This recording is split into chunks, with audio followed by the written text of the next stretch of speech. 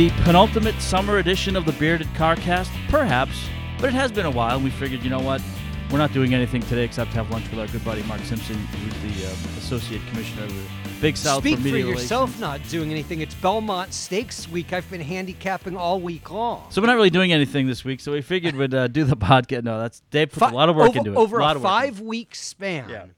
Derby week, Preakness week, Belmont week, I'm really pretty busy. I write 6 or 8 blogs those weeks. I handicap. I do radio shows. The other 2 weeks, not a whole lot going on. But Mark Simpson's available today. Yeah, and so we had to do it. So this is the Bearded Carcast. I am Mike Pacheco. He is Dave Friedman. This is Season 5, Episode 11, believe it or not. And we're almost going to turn into a new season because, we have basketball coming up. But, man, we got so much to cover. Obviously, the yesterday's news was really the explosive news. I don't know if anybody saw it coming this year, maybe down the road, but Live Golf and the PGA Tour coming together. We got the NBA Finals. We got the NHL. Dave has a take on Oakland and the A's and moving to Vegas. I can talk horse racing, too, not the we got Belmont individual Stakes. races Right, yeah. so much as the horse racing deaths. We got a lot we can get to. Where do you think what is the lead? I think the lead, Live Golf is the lead. Okay. Which goes to show you that while money is not undefeated, it has a pretty good winning percentage. That's exactly right. A friend of mine called me yesterday late morning and was flabbergasted. And I go, how can you be surprised? Yeah. And he goes, what do you mean? And I'm like, you have a huge chunk, dollars and cents. The PGA Tour was a monopoly for a long period of time. Then they started getting chipped away at.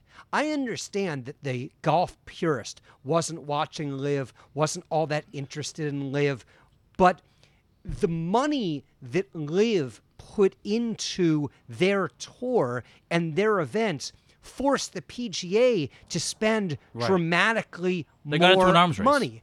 And in doing so, the majors unaffected, the elevated events unaffected, but all the other tournaments, major problems. The players aren't necessarily playing in them. The sponsorships, therefore, are going down. Those lower tier events in big trouble because of this.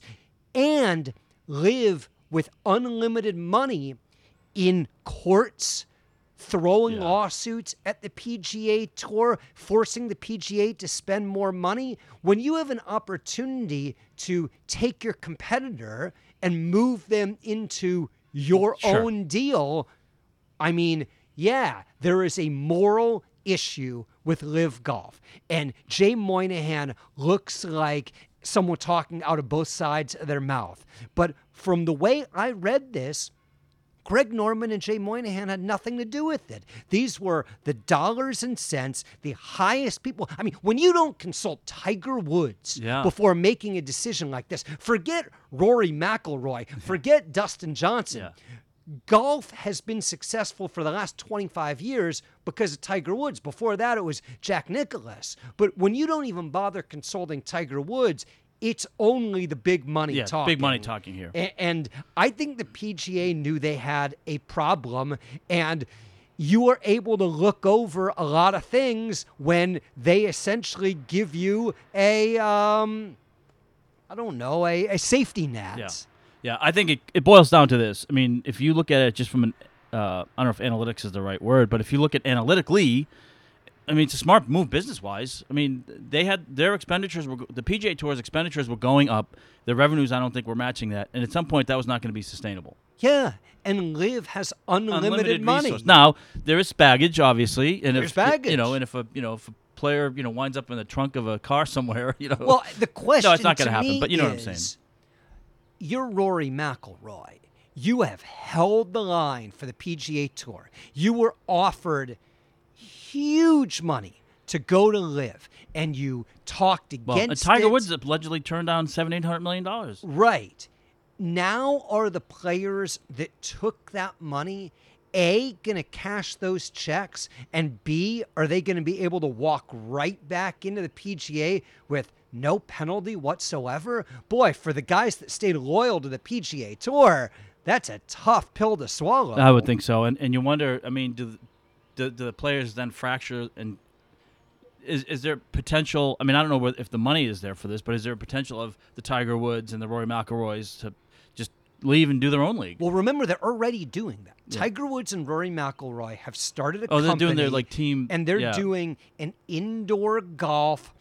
And this isn't. But I'm thinking more on lines of like outdoor, not right, there like. But if this is successful, so when Monday Night Football ends in December or January, ABC or ESPN is going to begin doing Monday Night Golf, and it's owned and run by Rory and Tiger, Yeah. and it's made for TV, Sure. so you're going to be able to do it in 2 hours. But it's like the thing that like Manning and Tom Brady, along those lines. Yeah, but it's indoors, so right. you can do it anytime. And because it's indoors, Tiger doesn't have to walk around Right. the course, which Yeah. he's not physically able to do at a very high level right now. If that were to take off, or if that were to be successful, Tiger and Rory could very easily say, hey, let's call Dustin Johnson. Right. Hey, let's call Brooks Koepka. Yeah. Hey, let's call John Rahm. We can do this ourselves. I Right. think that would be awfully ambitious, Yeah. but money will follow Tiger Woods. If Tiger Yeah. Woods wants to do something, he can do it. But that being said, the live money is so enormous and so unlimited. They may have sold their soul, but they probably eliminated all of their problems. Right, and then the one thing I read too, they're going to have the final say in all decisions too. Well, Live is essentially the owner. They have the money, and the PGA... And they're going to be the largest investor, and then they have say on all investors. Right. Yeah. And the PGA has say over the golf stuff. Yeah. So where are events going to be played, and what's the structure of those events going to be, what's going to be elevated and what's not, and how are we going to tier it, and how are we going to do the playoff and all of that stuff. So they're essentially the commissioner, but they work for Right. the owner, Yeah. and the owner is the Saudis. Right. I guess maybe it's a little bit like ESPN under Disney. Yes. Right. Yeah. I mean, ESPN controls their product right up until their boss says, Yeah, you can't do we're this. going to do it a Yeah. little bit differently. But it's totally fascinating. We'll wrap up on this. The morals. Jay Moynihan and the PGA folks, the ones that have stayed loyal, have made a pretty big deal about sports washing Yeah. and it being dirty money. It's blood money. And now they're taking that. Does that cause any problem going forward?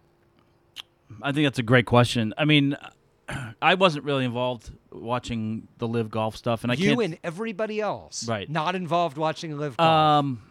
I don't know. You and I are journalists, and a lot of this stems to obviously a lot of the human rights stuff. But Jamal Khashoggi, the Washington Post reporter, that was essentially executed by the Saudi government. I mean, I'm a horse racing guy. yeah. The Middle East has been involved in horse racing Allegedly, for I should say, very, allegedly. very long Yeah. time. And you can go about things in two ways, right? You can say, we are not interested, you are not welcome, or we welcome everybody else. Why would we exclude Sure. one person? And the dollars and cents of it are really, really pushing you towards, boy, do we want to inject billions of dollars into this? What business would not like right? I mean, if it that? was Bill Gates buying live golf, and then nobody would have an issue with it. Well, some would, because there's always people have an issue with Right. something, but it wouldn't be on the grounds of moral, like we're talking about here. Morals are tough. They're not black and white. If you want to say that I'm never going to watch golf again because of this, you are Well, absolutely how many people have within your said they're right not to going to do watch that. the NFL in the last 4 years, and they're watching the NFL? Well, there's that too. I guess the NFL morals would be more along the Well, it's more lines of political. player safety. Oh, the political. Yeah, Yeah, okay. Yeah, that makes sense. I mean, the Russians weren't allowed to play in some of the major tennis tournaments, right? Mm-hmm. And now they are playing this year in the French Open, and I believe they're going to be allowed to play in Wimbledon. Was the sport better when the Russians couldn't play or when they could play? I didn't watch either way, so it doesn't matter. Which is fine, but the sport's better. Any sport is better when you One of the have best players, the sure, best of course, absolutely. playing. Right. Do we have a problem with Russia? Certainly some people But then do. where does the line become? Does it become Exactly anything right. goes, or is it Exactly right. right? It's a tough one. It's a tough one. It's a tough one. I think because I mentioned horse racing, I'll get this out of the way. Yeah, please. We have this is Dave's. We should have a sounder for this, like Dave's horse racing take of the day or something like that. I mean, the Belmont is coming up. Nobody cares. The Triple Crown's not on the line. But the story that has percolated, the story that people are talking about, is the horse racing deaths at all the Churchill horses, Downs. And this is political, like you just mentioned. I think there are a few things, though, that kind of need to be said that aren't really being said. The primary one being, say it, Dave. This is an unpopular thing to say, but it's true. Horses are bred, thoroughbred racehorses are bred to run. So while it is... Well, to run and then later to breed if they're successful. Correct. But while it is tragic that horses die on the racetrack, these horses would not exist without horse racing because they are bred to participate in the sport.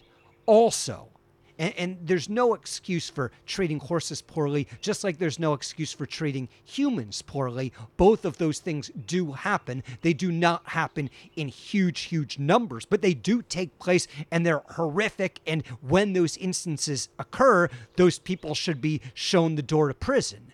Horse racing deaths are down pretty dramatically. At one point, about 10 years ago, 2 deaths per every 1,000 races. Now it's about 1.25 deaths per 1,000 races. Is that too many? Yeah, sure. I mean, we would prefer there be 0. But when you have a sport with inherent risk, just like football or baseball, sometimes a line drive is going to go off a pitcher's head, and sometimes there's going to be a neck injury or a concussion. Horses, because the way they are built, are not really stable if they break a leg. Oftentimes, if you break... Their quality of life is a lot different if they have a broken leg. It's harder for them to maneuver. And it's hard to do the surgeries that rehabilitate those, and a lot of those horses have to be euthanized, and that's horrible. But sports bring an inherent risk, and horses in horse racing are bred to participate in horse racing. They don't exist otherwise, and the number of deaths is going down.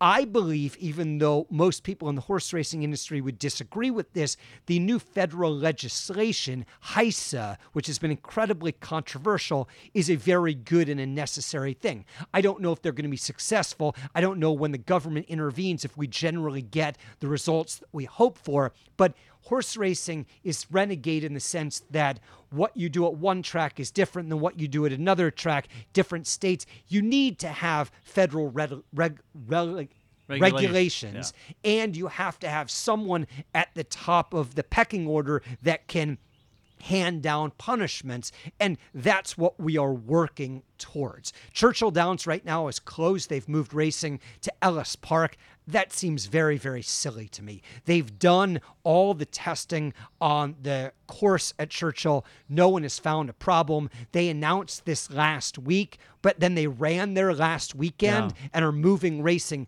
this weekend. If there's a problem, it needs to be stopped immediately.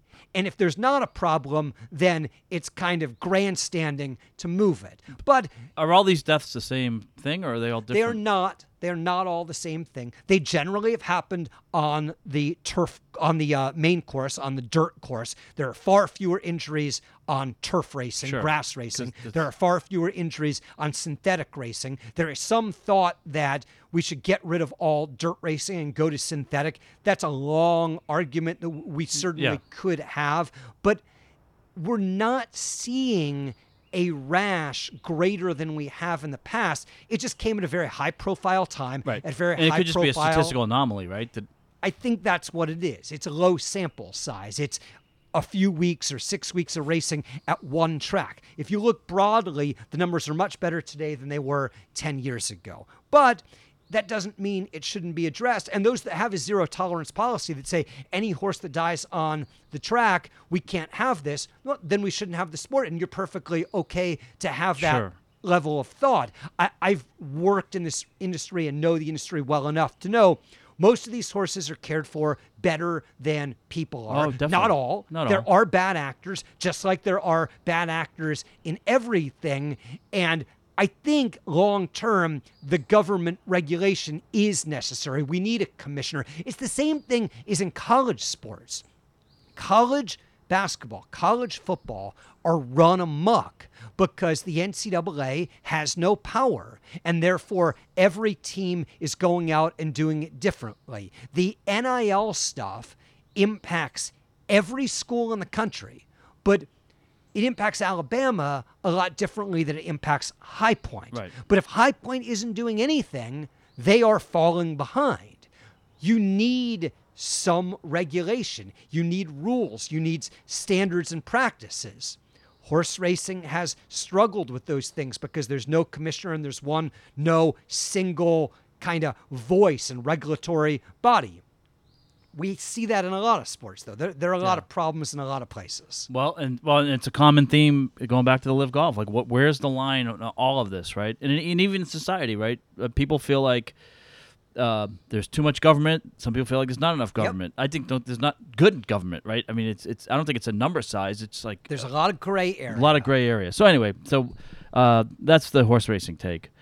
This is the Bearded Carcast. Mike Pacheco, Dave Friedman, coming to you live to tape on a Wednesday afternoon before lunch. It only lunch. took 3 years to build this room that we're sitting in. No, the room's been built.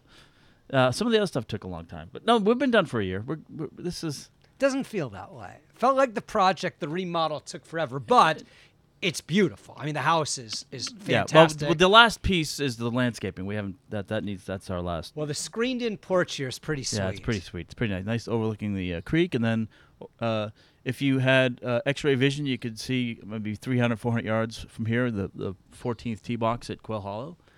It looks like it might be difficult to get there. Yeah. Find a bird, yes. Yeah, I think it's probably a couple. It's definitely I'm thinking definitely driver, a couple of 3-woods. Yeah, you know. Exactly. Both of our teams lost in the NBA playoffs.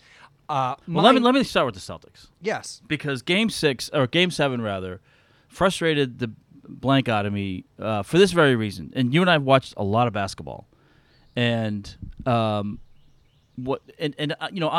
just a broadcaster, and I watch a lot of basketball. That doesn't make me an expert, but I feel like it gives me a breadth of knowledge. And I've seen games where you and I've seen a lot of games where a team maybe couldn't go inside, so then they just start jacking threes because that they can't get anything inside. The Celtics in Game 7 to me it was in the fourth quarter. It was the absolute reverse. They could have driven in all. Now, their game, the Celtics game, is kind of like the new modern basketball where it's, a pull-up three, a wide-open three, shot spectrum, that's a good shot.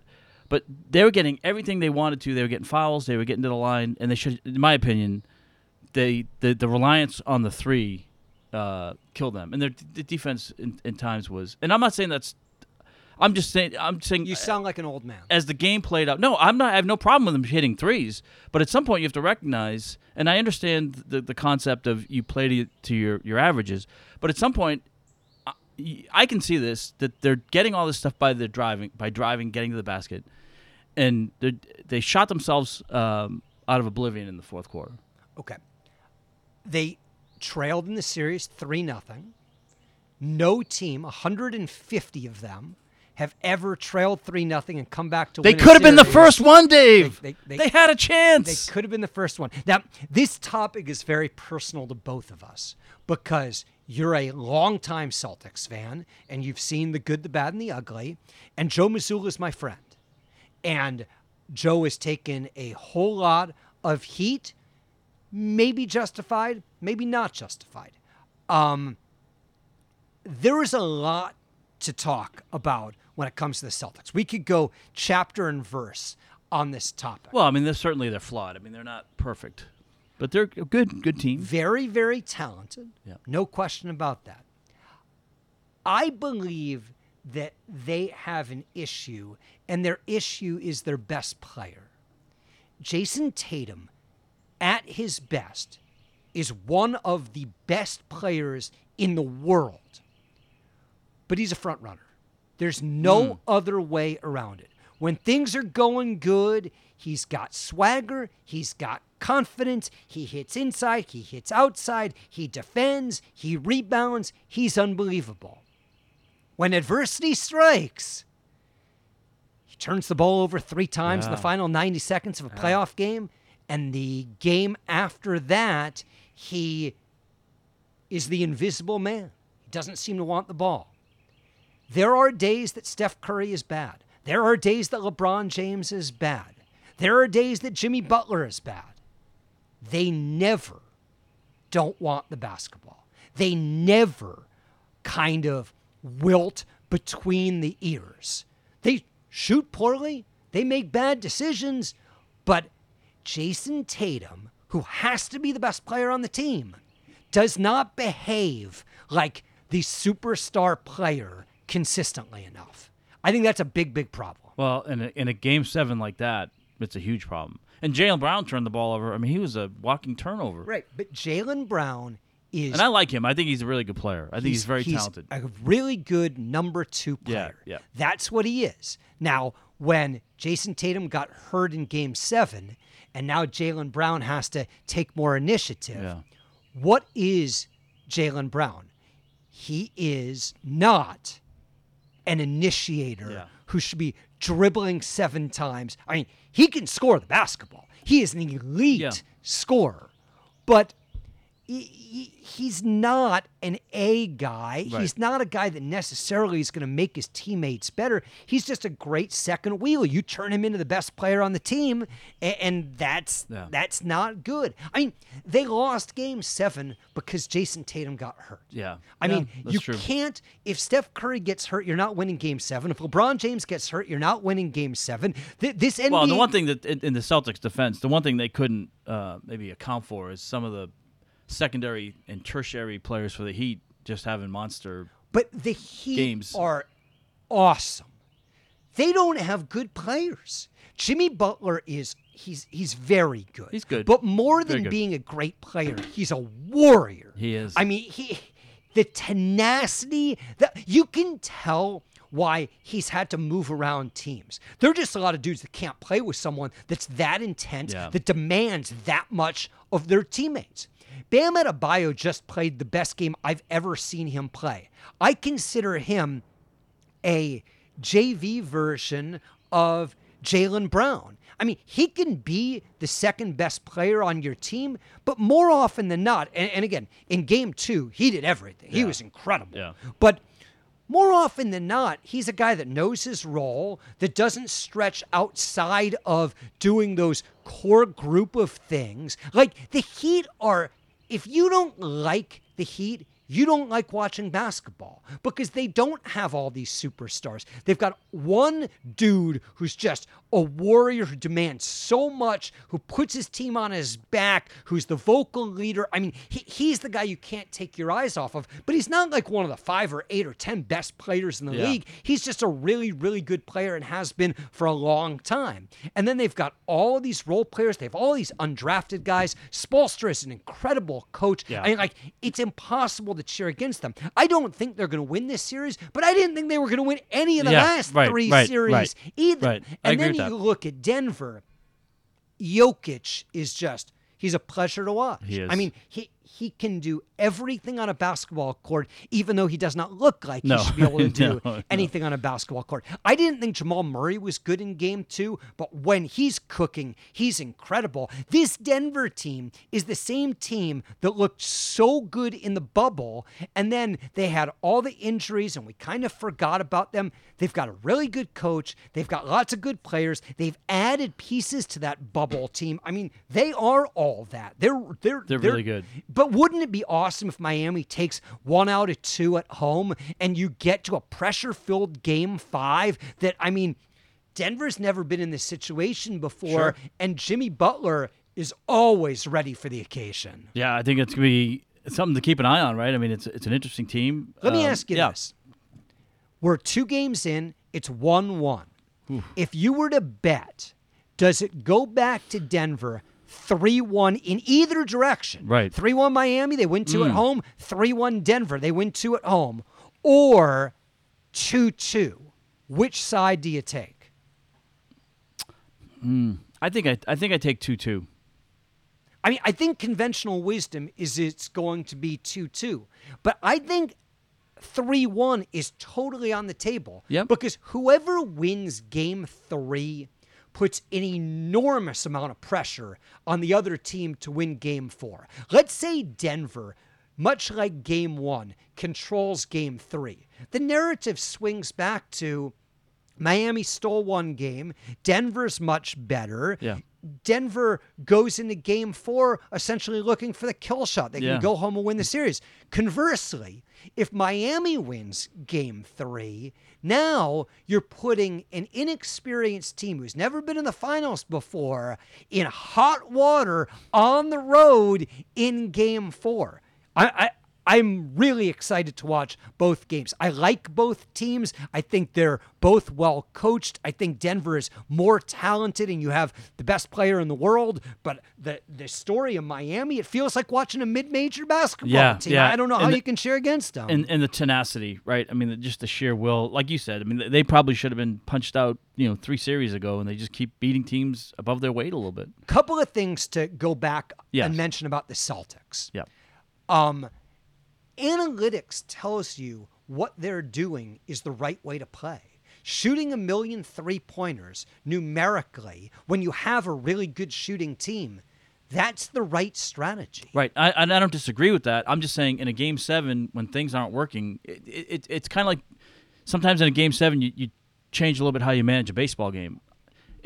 If it's a regular season game or if it's earlier in the playoffs, I don't disagree with that. The numbers say, though, you shouldn't. The numbers say what you do in the regular season is the same thing you should do in the playoffs. It's like passing in the NFL. I just read an analytics article yesterday about the Eagles. They were one of the first teams to have a significant impact from the analytics program. And Jeffrey Lurie, the owner, originally, when he bought the team, hired a couple of guys from, I forget, it was MIT or Harvard or whatever it was, and he handed this information to the coaches, and they laughed at it. And they said, what do these guys know about football? They've never played football before. And Lurie kind of like rolled his eyes and was like, okay. And they were successful, and now they have a coach, and now they were just in the Super Bowl. They've completely dispelled the notion that you have to run to set up the pass. Well, Bob Myers, I saw a clip with him, and he said, how you play in the playoffs is, it's 2 different seasons. Because the teams will take 1 or 2 things away that you do really well in the playoffs that might not. A 7-game series is very, very different than the regular season. That's a good point because teams have time to make adjustments. You're playing the same team over and over again. Yeah. But in football, it's just a single game. Yeah. But I think it's feel though. I think at some point, if you're 4 for 21, okay, in the first quarter, okay, keep going. But at some point through 3 quarters, it's either keep going because it's bound to go in, or you know what, it's not going in, so let's go with what's working. And so I think at that point it's a feel thing, not a numbers thing. And speaking of feel, and again, Joe Mazzulla was a volunteer or last man assistant coach on a Division II team that I was friendly with the staff. Joe has stayed at my house. I'm a big fan. He is as analytics forward as anyone I've ever met in basketball. He was talking a decade ago about fouling when up 2. Not up 3 at the end of the game, when up 2. He's very interested in doing innovative things. But he got hired less than a week before the season started, right? When Ime Udoka... Yeah. I have no beef with Joe Mazzulla. Right, but Joe Mazzulla was working alone, right? Most NBA staffs have been together for a long time, and you have great continuity. Joe Mazzulla took over. Will Hardy had left in the offseason for a head coaching job. Udoka is gone. In the middle of the season, you lose the guy that a lot of people thought should have been named the head coach, Damon Stoudemire. Yeah. So you have a very inexperienced staff. And maybe more importantly than an inexperienced staff, you have a staff with none of his people. He didn't hire any of these people. These are Ime Udoka's people. That's why 3 of the staff members have already left to coach with Ime Udoka. Right. So you've got a young coach who the players love, who the front office loves, and he doesn't really have his people, and he doesn't really have veteran people to run things off of. That's a problem. Yeah, no doubt. And it's a problem to me to some degree, and I don't know what discussions took place during the year, but you mentioned Bob Myers, and I'm a Warrior fan, and Bob moving on could be a big moment in the history of the franchise. But when Mark Jackson was the coach of the Warriors, Michael Malone was his top assistant. And when Michael Malone got a head coaching job, the Warrior ownership said, we want you to hire the best assistant coach you can. Money is not an object. And Mark Jackson thought that Michael Malone got too much of the credit for the Warriors being good and didn't go out and hire a veteran, highly respected assistant coach. And 12 months later, he was working for ABC and ESPN, and Steve Kerr was working for the Warriors. It seems to me there should have been an opportunity during the season, whether Brad Stevens sat on the bench with Joe Mazzulla or to go write a check and hire one or two people that are either Joe's people or older people. I think I read this week they're hiring Sam Cassell, right, who's been there and done that. Yep. That to me, and again, maybe Joe didn't want that. I have no idea. Right. But you could have done that pretty inexpensively. Now, to the Youngstown Youngstown State staff going over there? Good question. As it pertains to Bob Myers, the Warriors are in an interesting point in time. Curry is signed for a few more years. Draymond Green can opt out of his deal. Klay Thompson has $41 million left, 1 year on his contract.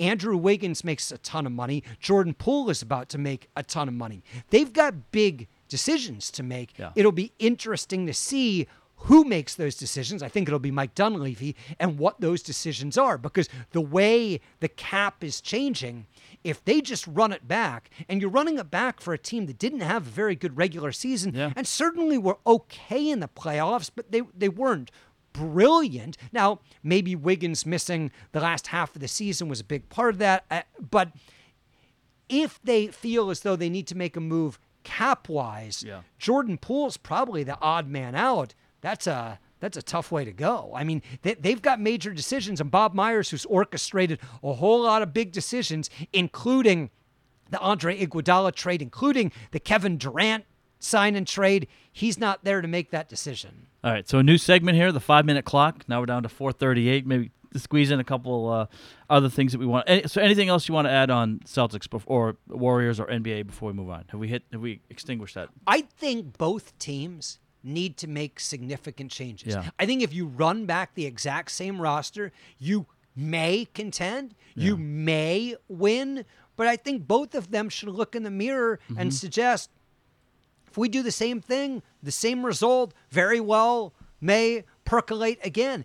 I don't know what those changes necessarily are, because if the Celtics re-sign Jaylen Brown, they're 12 months away from spending their entire salary cap on two guys. Right. The Warriors are in the same sort of cap situation. The Warriors are a little bit different. They have all these veteran guys that have been with them forever. It's hard to see them saying goodbye to one of those. But how do you trade or let Jaylen Brown go? And aren't they talking about also maybe penalizing teams that go over the cap a little bit more? No question. Kind of take it away, the Warriors. Right, but what's not being talked about is the NBA TV contracts are about to come up, and all of a sudden the cap is going to go way up when Turner and ESPN and whoever else have to double the money they're paying for the rights. All right, Stanley Cup Finals. Are you watching? You do have a thought on this, I know. My thoughts are about the NHL draft, because I'm a Sharks fan, but I don't really watch that much. It's supposedly this incredible draft, right? It's like one of the best drafts in 20 or 30 years. The top player, everyone knows who that is. Most people feel as though the second player is determined. The Sharks draft fourth. There's a Russian who is supposedly the best Russian since Alexander Ovechkin. But a lot of people are very gun-shy about a guy that's going to be at least in Russia for the next 3 years. And there are tensions with Russia. If you knew you could draft the best player, but you have no idea when or if he's ever going to come, I think that's really interesting. I've enjoyed the NHL playoffs. I certainly am not an expert. Have you watched? A little bit. I'm just bitter about the Panthers. Florida Panthers, so I've probably become a Golden Knights fan just for that Well, you're reason. up 2-0. I know. So The story of the goaltender in Vegas is incredible. They're on their 5th goaltender of the year. yeah. I mean, the fact that all those injuries and then where they're at is Amazing. amazing. Yeah, that's unbelievable. And Florida's goaltender was. I mean, he was. I part of also the have reason this why comment they on the beat the NHL. Bruins. Yeah. The Turner studio team is fantastic. That they have very much been able to replicate the Barkley, Kenny Smith, Shaq show. I can't even tell you who all the people are. There's a guy, I think his name is Bissonnette, something like that. He's good. Phenomenal on television. Yeah, it's been a lot of fun. Any interest in the French Open? I only have interest in Djokovic and Alcaraz tomorrow. I think tennis has lost a lot of luster with the big three essentially not participating anymore. All in tomorrow for those two players. Alcaraz pretty clearly is the next great one. Djokovic is playing for history. Should be a great match. Haven't watched a lot of the rest of the tournament. Have you watched any? No. In 90 seconds or less. Actually, in 60 seconds, what's your A's update? I mean, no one wants the baseball team, right? The population in Nevada overwhelmingly has said, we don't want to build them a ballpark. And the state of California is not going to build them a ballpark. Now, it's possible that Nevada is going to say, we don't care what the people want. We're still going to build them a ballpark. Right. But it makes no sense why Major League Baseball is waiving the relocation fee. That should be $300, $500, $800 million to the owners of MLB. Why would you give them a free pass? I think because the only thing I can think of is and I don't think this makes sense necessarily, but Manfred has been on record as saying they want to, before they think about expansion, they want to get the teams situated. But they have an answer to that. Yeah. The current owner sells the team, and somebody locally buys them a stadium. Yeah. The chances of that happening, if that team was up for sale, someone locally would buy them within 48 hours. They could get to a price, and those same people would build a ballpark. There are 4 different groups that would do it. Oh, now the timer's not going to go. Yeah, I thought we were going to get a sound effect, a buzzer. No buzzer. That's it. All right, well, maybe we'll do one more before basketball season. Maybe we'll do 10 more. Who knows? But keep listening. Appreciate everybody sticking with us throughout the years. Any final thoughts? That's it. All right, that's it for us. Bearded Carcast. It's 11 GMT. Goodbye, everybody.